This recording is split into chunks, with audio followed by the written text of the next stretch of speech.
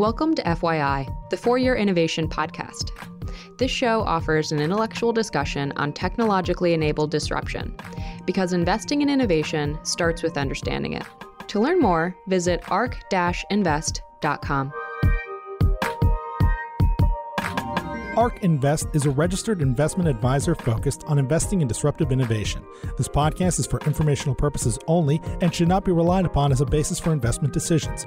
It does not constitute, either explicitly or implicitly, any provision of services or products by ARK. All statements made regarding companies or securities are strictly beliefs and points of view held by ARK or podcast guests and are not endorsements or recommendations by ARK to buy, sell, or hold any security. Clients of ARK Investment Management may maintain positions in the securities discussed in this podcast. Welcome to For Your Innovation, your podcast on all things disruptive technology. Today we have a special guest on the show, Professor Henry Greely. He is the director at the Center for Law and Biosciences at Stanford. He is a professor of genetics at the Stanford School of Medicine, and he's also a chair at the steering committee of the Center for Bioethical Ethics. I think this is a really great time to touch on some of these topics because we've had the news out of China that they have created the first genetically modified babies using CRISPR technology. I also have, of course, Manisha Samy with us. She's the resident analyst at ARK covering all things CRISPR and probably the most passionate person I know about CRISPR. How is everyone doing today? Great, thank you. All right. I think maybe just to set the stage, I think most of us have read the news, but for those who haven't, what is the major thing that's happened in the last month or two that's become highly controversial in the CRISPR field? I guess CRISPR itself, maybe Manisha, you can just give a general outline of what CRISPR is, how it's become interesting, and what's happened and why we're having a discussion really on the ethical implications. Sure. So for those of you who are not aware what CRISPR genome editing is, it's a new type of genome editing technology that was first discovered in 2012 and has since made its way into the scientific community and is an easier, cheaper way of editing DNA. So genome editing is not anything new. We've had it for decades, but the key innovation here is that it is that much easier to use and has democratized genome editing. In terms of recent controversial news that many of you may or may not have heard of is what you had described earlier. So the birth of twins that were edited using CRISPR, hoping to make these babies HIV resistant. But I'd love to get your take here, Professor Greely, and if you can kind of set the stage of what is it really that we're looking at, what has happened, and what's the controversy that has emerged since that news broke out. Sure. First, we don't know whether anything's actually happened. A Chinese scientist named He Jiankui announced at a major international summit on human genome editing that he had successfully edited the genomes of 2 embryos that subsequently became twin little girls. No scientist other than Dr. He has seen these girls. No one knows whether he actually did what he claims he did. My guess is he probably did it because what he did looks bad enough that if he were making it up entirely, he would probably have given himself better results. But first, we've got no verification that anything happened. Assuming it did happen, what happened was he took embryos that he'd gotten from an IVF facility, supposedly with the informed consent of the parents, although that's not entirely clear. And he used CRISPR gene editing to try to change both copies of a gene in those embryos that's called CCR5. CCR5 is a gene that makes a protein that, among other things, is a receptor protein on the surface of T cells, some of the white blood cells that are crucial parts of your immune system. What makes CCR5 really interesting is it looks as though HIV needs to be able to latch onto a CCR5 protein in order to infect a T cell. So people who don't have any CCR5 proteins on their T cells seem to be, as far as we can tell, immune or at least highly resistant to having those cells infected with HIV. About 10% of the European population, Northern European population, and smaller percentages of other populations carry one bad copy of the CCR5 gene. Those people make CCR5 and are susceptible to HIV. But about 1% of Northern Europeans has no good copy of the CCR5 gene, And they appear, we're not entirely sure, but they appear to be highly resistant to or immune to HIV infection. It's not clear what other effects they have from it. We know that it's consistent with life because some of the people with this are normal, apparently healthy adults. There's a little bit of evidence that maybe it makes them more susceptible to infection with West Nile virus. Maybe it makes them susceptible to really bad flu infections. But we really don't know what the long-term effects are on people of having no CCR5, no functional CCR5 gene. It's a little disconcerting that CCR5 is heavily conserved and seems to show up in almost all mammals, which does imply that it's probably doing something good, but biology is complicated enough that you can't be sure. So what Dr. He tried to do, and He, by the way, is very confusingly spelled capital H, little e. So I've ended up writing sentences like, if he did what he says he did, but apparently it's pronounced more like He. If Dr. He did what he said he did, he edited 2 embryos and used them to produce 2 baby girls who he hoped wouldn't be susceptible to HIV. That's the short answer. So that's a really incredible development. I'm curious, what do you think is the motivation behind this particular use case as a demonstration of CRISPR? Is this, I assume the parents are not HIV positive, this is not an actual specific use case for this family, or is this just a science experiment to kind of prove out a use case? So I think the specific use involved from Dr. He's perspective, my sense is he wanted to become famous in the worst possible way. And he has become famous in the worst possible way. There's no good justification for this. The biggest problem with this experiment would be a problem whether he was using CRISPR or not, whether he was editing embryos or not. One of the 2 most basic rules of human subjects research is the risks have to be justified by the potential benefits. The potential benefits have to be high enough to justify the risks you're taking. The risks here for first use in human embryos are enormous. They're both risks of the process itself using CRISPR in the embryos, most of which involve CRISPR making unexpected and unfortunate other changes, so-called off-target changes. Another one which actually happened here is CRISPR not really making the change that you wanted it to make. There are risks that we don't know about life without CCR5, particularly life for people in China with a slightly different genetic background and a very different environmental background than, say, people in Germany for having no CCR5 genes. So the risks here were potentially enormous. You could learn more about them by doing more work with non-human primates in particular, but other non-human animals. He says he did some of it. He hasn't published any of it, and that's not verified by anybody. And then on the other hand, you got the benefits, and the benefits are close to zero.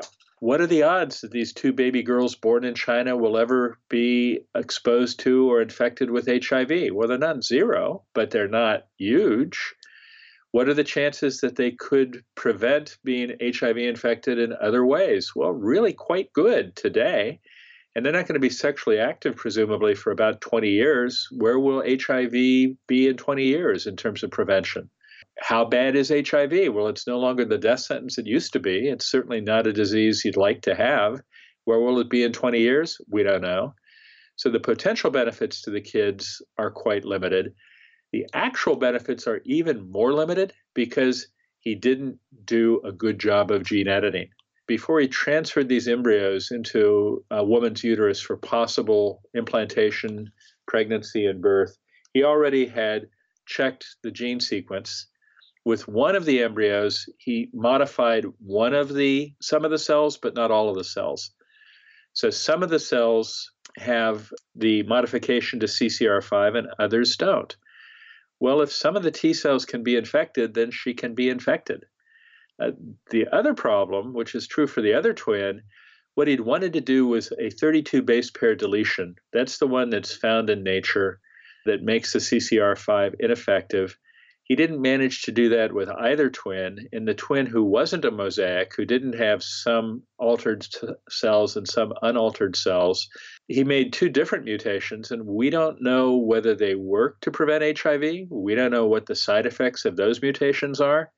So in this case, the benefits potentially were quite small, and in actuality, for one of the twins are clearly zero, and for the other twin might well be zero. So biggest problem with this, grossly flunked the benefit-risk ratio.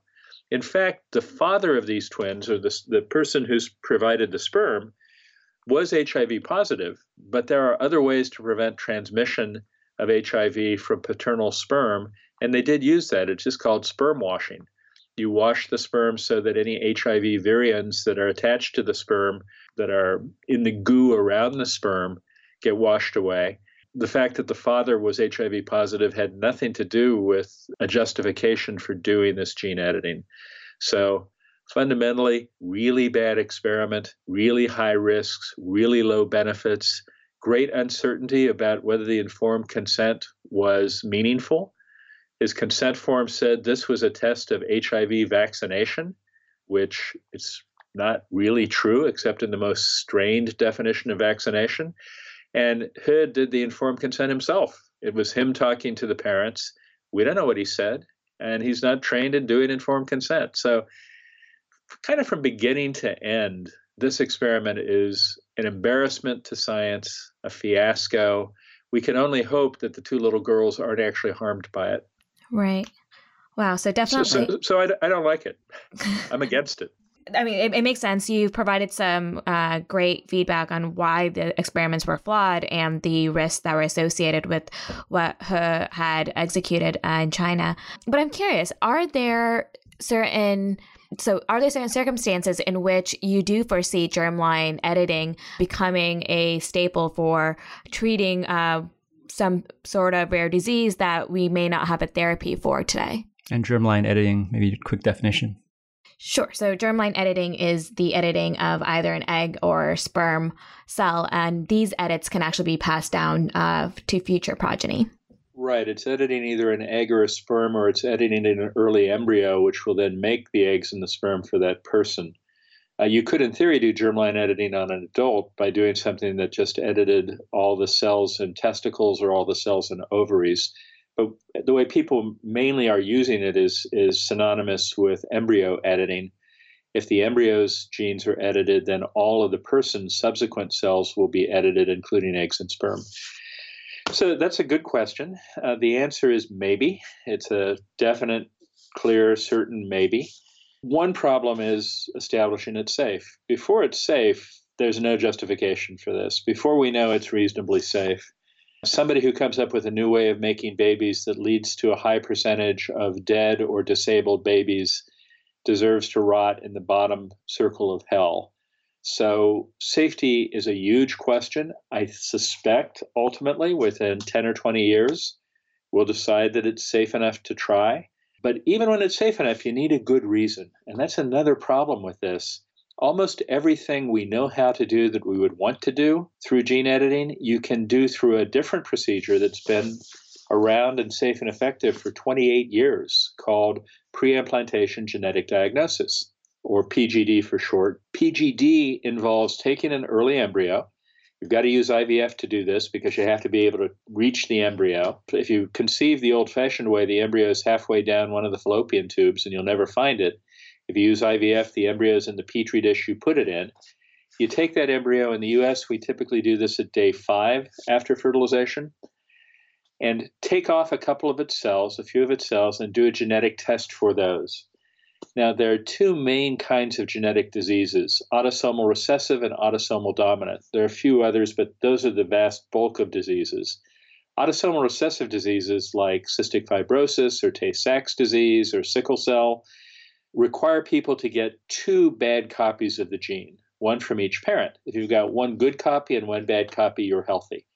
So let's say cystic fibrosis. About one U.S. couple in 400 will have 2 carriers of a CF gene. Neither one is sick, but they each have one good copy and one bad copy. Every one of their babies will have a 1 in 4 chance of getting 2 bad copies and getting cystic fibrosis. You could take embryos and genetically modify them to edit the CF gene to make it normal, or you could make 10 embryos, do PGD, figure out which embryos will not have CF, and use those. Similarly with autosomal dominant, where it takes only one bad copy of the gene. An example of this would be Huntington's disease. One bad copy of the gene, the only way you won't die of Huntington's disease is to die first from something else. You can make 4 embryos, test them. Half of them on average will have the bad copy of the gene, half of them will have the good copy of the gene, and only use the ones with the good copy of the gene. This process, called preimplantation genetic diagnosis, first used in people in 1990. In 2015, the last year for which we've got data, there were probably 4,000 kids born in the US after PGD, none of whom was missing an arm, a leg, or a head. The other cells make up for the cells you've taken off. It's safe and effective. It'll do almost everything we know how to do that one would want to do right now with gene editing. There are a couple of exceptions that are interesting but not very widely applicable. One is, what if 2 people with cystic fibrosis live long enough and are healthy enough that they want to have kids? The only way they could have kids from their own egg and sperm would involve those kids having cystic fibrosis, because they only have CF pathogenic alleles. They only have the gene variants that cause CF to give a child. If they want to have a healthy kid, they'd need to do gene editing. Or if you've got 2 copies of the gene that makes for Huntington's disease, that leads to Huntington's disease, and you live long enough and are healthy enough to want to have kids, you've got 2 copies. You'll necessarily pass one of those on to your children. The only way you could have healthy children is through gene editing. How many people in the world fall into one of those categories? It depends on how broadly you define it. There'll be maybe thousands of couples, but there won't be hundreds of thousands of couples, and that's out of 7.5 billion people.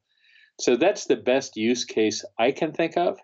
You do get funky issues like this idea of immunity. If you want to try to make people immune from HIV by changing their CCR5, well, then the way you would need to do that is by gene editing, but you'd first have to be a lot more confident than we are now that the gene editing won't cause harm, and that the gene you're changing from its normal version to an abnormal version, that the abnormal version won't cause any harms either. I see. So, wow. So to pull it back, really, we have discovered essentially a super weapon, or Pandora's box for genetic editing, which is CRISPR. But in reality, we know so little about it. Its potential for abuse is very high.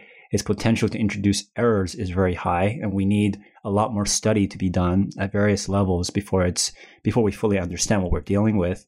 But to solve a problem such as the one here, and the various other diseases you described, like cystic fibrosis, we already have an existing tool in our tool belt that's being used since the 90s, where we basically we fertilize lots of eggs and we pick out the healthy ones. It's very straightforward.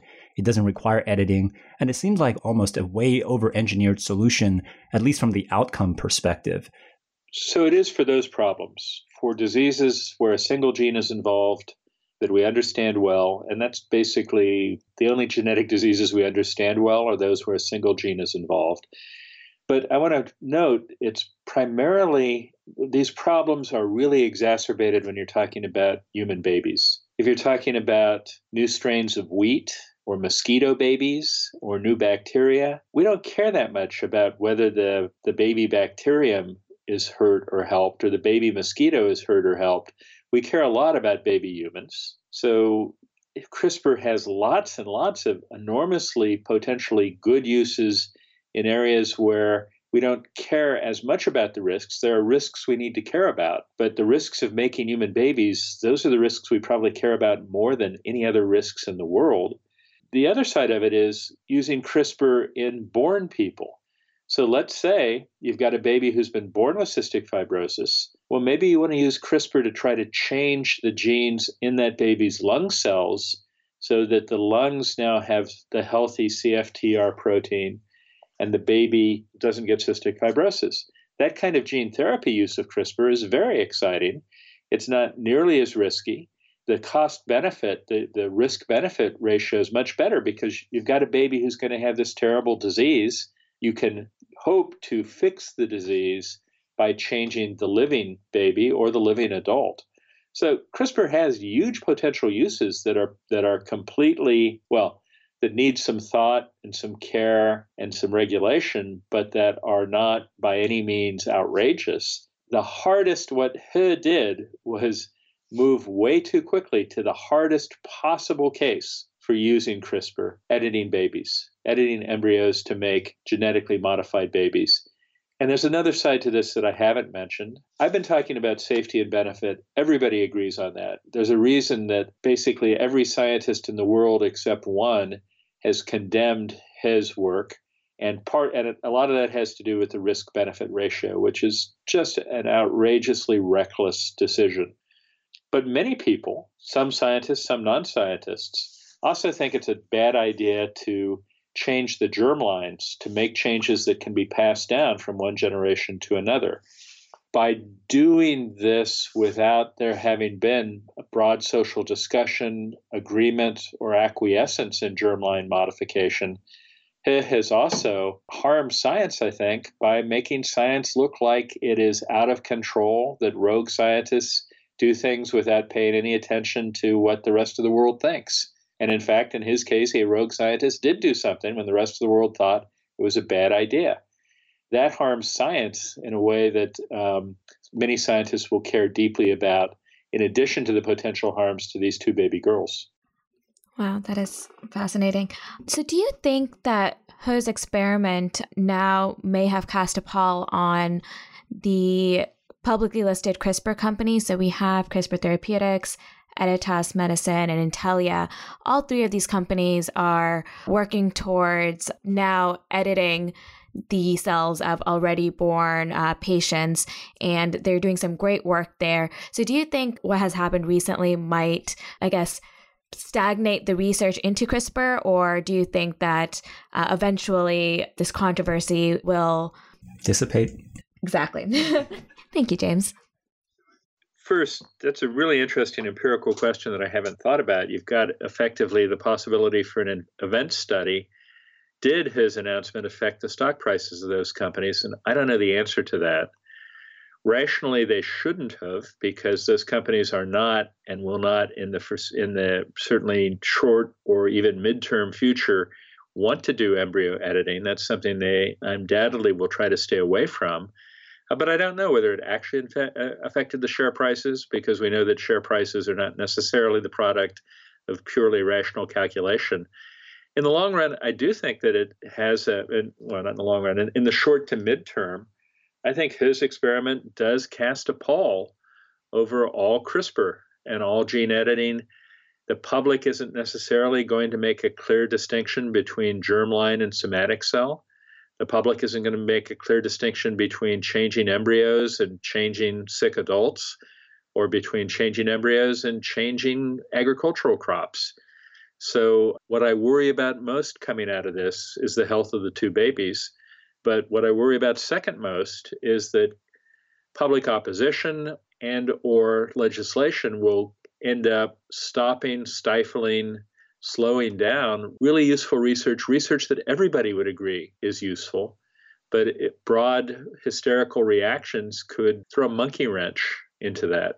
I'm sure that Greenpeace and a variety of anti-GM groups have already started including this in their reasons why genetic modification is a bad idea. Right.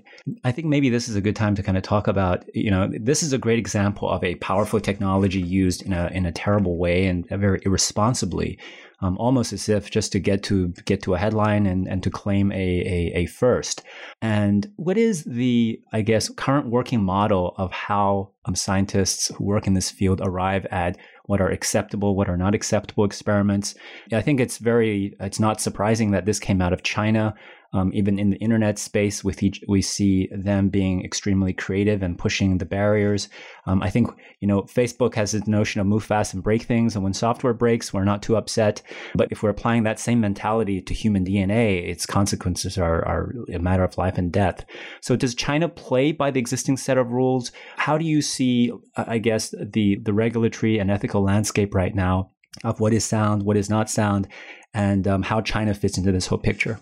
So that's a good but complicated question. First, there has been for at least the last 3 years a fairly broad scientific consensus that you shouldn't try to do germline editing in humans yet.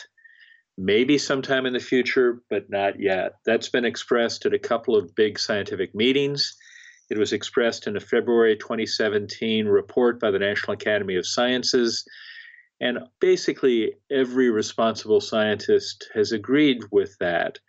Now, that's not a legally binding consensus. It's a cultural norm which can be broken and was broken by He. In almost every country, including China, you are required to get permission from a relevant ethics committee before you do human subjects research. That committee should say, are the benefits worth the risks here? Is the informed consent adequate? He claims that he got that consent from a hospital in China. The hospital says it didn't give that consent and has implied that the form that He has was forged. That's one of many things about this we don't know the answer to yet. I mean, we don't even know whether the babies exist.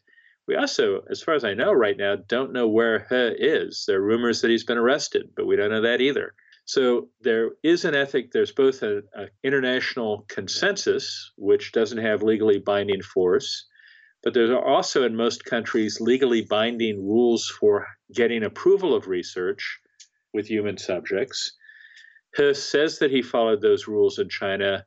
The institution involved says that he didn't. We don't know the answer to that. China's a really interesting place. There has been a fair amount of China bashing, I think, in the U.S., including in biology. The Chinese, it's tying into an old racist theme about the yellow peril. These Chinese, they don't have ethics, they don't have morals, they don't abide by rules. I've been arguing against that for a while. I think that's really unfair. The Chinese do have ethics, research ethics standards. They're not very different from the rest of the world. They don't care as much about human embryos as some other countries do, but otherwise they have pretty standard human subjects research rules. I do think, and this is kind of ironic for what we think of as an authoritarian communist dictatorship, China's not very good at implementing things in the sense that it's a really big country, and Beijing, except when it directly involves the power of the Communist Party, Beijing's not that good at getting its wishes carried out at individual levels. So in the United States, we have lots of different committees, lots of different universities and companies that know about these committees, that know how they're supposed to work, that have regulatory affairs and human subjects research divisions and offices. China's is much sketchier, not in the sense of being more questionable, but just less fleshed out, less worked out. And I think to some extent that may have been part of why He was able to get away with this in China. I don't think it's that the Chinese are devoid of these concerns, but they're not as good at enforcing them. One of the really interesting things about the aftermath of He's statement was almost immediately a letter signed by 122 prominent Chinese scientists and ethicists was released decrying what He did, calling it an embarrassment that he shamed their country in the face of the world. I think that's likely to be an authentic representation of at least scientific sentiment in China. I was very pleased when the Beijing government ultimately said this was illegal, this was wrong, we're forcing it to be stopped. I was a little worried, China being almost as nationalistic as the United States, that instead the government would have said, it's another wonderful first for Chinese science. Could have gone that direction. It didn't. And so I'm not particularly worried about China. I do think this points out, though, that there's no way you can guarantee that bad things won't happen. Murder has been illegal for a long, long time, but murders still happen. Fewer murders happen because it's illegal. So we can say no human germline modification. Making that stick all over the world, no guarantees.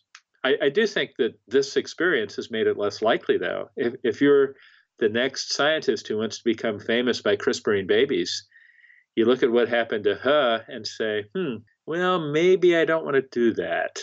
Or if you're an IVF clinic who's got embryos requested by a scientist for research, maybe you ask more questions about what kind of research. I think this will have had a deterrent effect on future rogues because it doesn't look like things are going to end well for Dr. He. That's a great point. I think given how happy Xi Jinping has been to promote all sorts of Chinese nationalist sentiment and China being the leader of science, technology, and biosciences, their repudiation of this achievement, I think I agree with you, is a very strong point. Maybe, I guess, to wrap up our discussion, this has been a case of using a technology in a very inappropriate use case too early, too fast. And this is not what we wanted to happen in terms of the overall CRISPR roadmap and progress. What do you see coming down the road, I guess, from a global perspective, that are productive experiments, that are productive milestones that will actually make good use of CRISPR in the coming years? Well, I think and hope that the best advertisements for CRISPR will be its successful use in gene therapy in living people. And there are some phase 1 and maybe even phase 1-2 trials going on with CRISPR as a gene therapy agent. The timing on this is really quite good for CRISPR. The first gene therapy was tried in humans in 1980. And interestingly, kind of like Dr. Hu's experiment, it was a widely condemned, way premature experiment that got its experimenter, a UCLA researcher named Martin Klein, in deep trouble. The UCLA IRB ethics committee had said, don't do this. So he went to Israel and Italy over the summer and did it there. And UCLA got very upset with him and said, if you're a UCLA person, you have to listen, you have to abide by us no matter where you're doing the work. Well, it took 37 years from that first use in 1980 until the FDA finally approved a gene therapy treatment. That first happened in 2007. There have been a couple approved. CRISPR isn't essential for gene therapy, but CRISPR should make gene therapy a lot easier, faster, more accurate, better, cheaper, etc. So I think CRISPR gene therapy should be a clear, if it works and if it's shown to be safe and effective, should be a clear win both for humanity in relieving human suffering and for CRISPR in its reputation and in the marketplace. A little more ambiguous will be CRISPR uses in non-humans. Some of them will be widely applauded. So changing crops to make the most popular kind of banana is currently being attacked by a virus for which maybe a fungus, a pathogen of some sort for which there's no cure. Well, people are working on using CRISPR to make that immune from the disease. Things like that should be very popular, although you've still got the anti-GMO groups that will complain about it. Once you move into non-humans, though, you've got the possible risks of somebody making a mistake and changing a species in a way that makes it a bigger curse. So turns it into an invasive species that could be a bad thing. I think uses in human embryos shouldn't be attempted for at least a decade, maybe never. Those are likely to be the last big use and in some ways the least important. So I think CRISPR's future is bright. It's brightest with respect to treating diseases of living humans. It's second brightest with respect to changing non-humans. And it's very dim and far away, I think, in terms of making babies. That's a great overview. Manisha, any final comments or thoughts? No, I definitely agree with everything that you shared with us today, Professor. This was highly illuminating. I think here at ARC, we share some similar sentiments and viewpoints, so this is fantastic. Okay, great. Thank you so much for your time, Professor Greeley. Sure. Thanks for giving me a chance to get up on a soapbox and preach. ARC believes that the information presented is accurate and was obtained from sources that ARC believes to be reliable. However, ARC does not guarantee the accuracy or completeness of any information, and such information may be subject to change without notice from ARC. Historical results are not indications of future results.